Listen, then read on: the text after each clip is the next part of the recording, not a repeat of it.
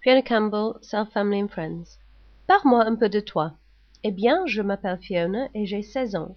Mon anniversaire, c'est le 29 octobre et je suis née à Shrewsbury en Angleterre. Et maintenant, j'habite à Telford. Je suis assez petite avec les cheveux mi-courts et bruns. Je déteste ça. J'ai les yeux bruns. Je suis très bavarde et forte. Mais de temps en temps, je suis timide. J'adore le sport et je regarde le foot souvent avec mon frère. Aussi, j'aime sortir avec ma famille et mes amis. Parle-moi un peu de ta famille. On s'entend très bien. Il y a 5 personnes dans ma famille. Ma mère, qui est très sympa, mais un peu bizarre. Mon père, qui est rigolo. Et mes 2 frères, qui sont très amusants, mais ils sont quelquefois embêtants.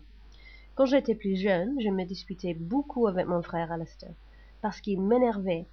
Mais maintenant, on s'entend beaucoup mieux, heureusement. Fais-moi la description de ton frère. Eh bien, mon frère, il s'appelle Alistair, il est assez grand et mince. Il a les cheveux bruns et les yeux bleus. Quand il était plus jeune, il avait les cheveux blonds. C'était affreux.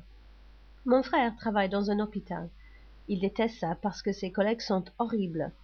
Mais il faut travailler parce qu'il a besoin de l'argent.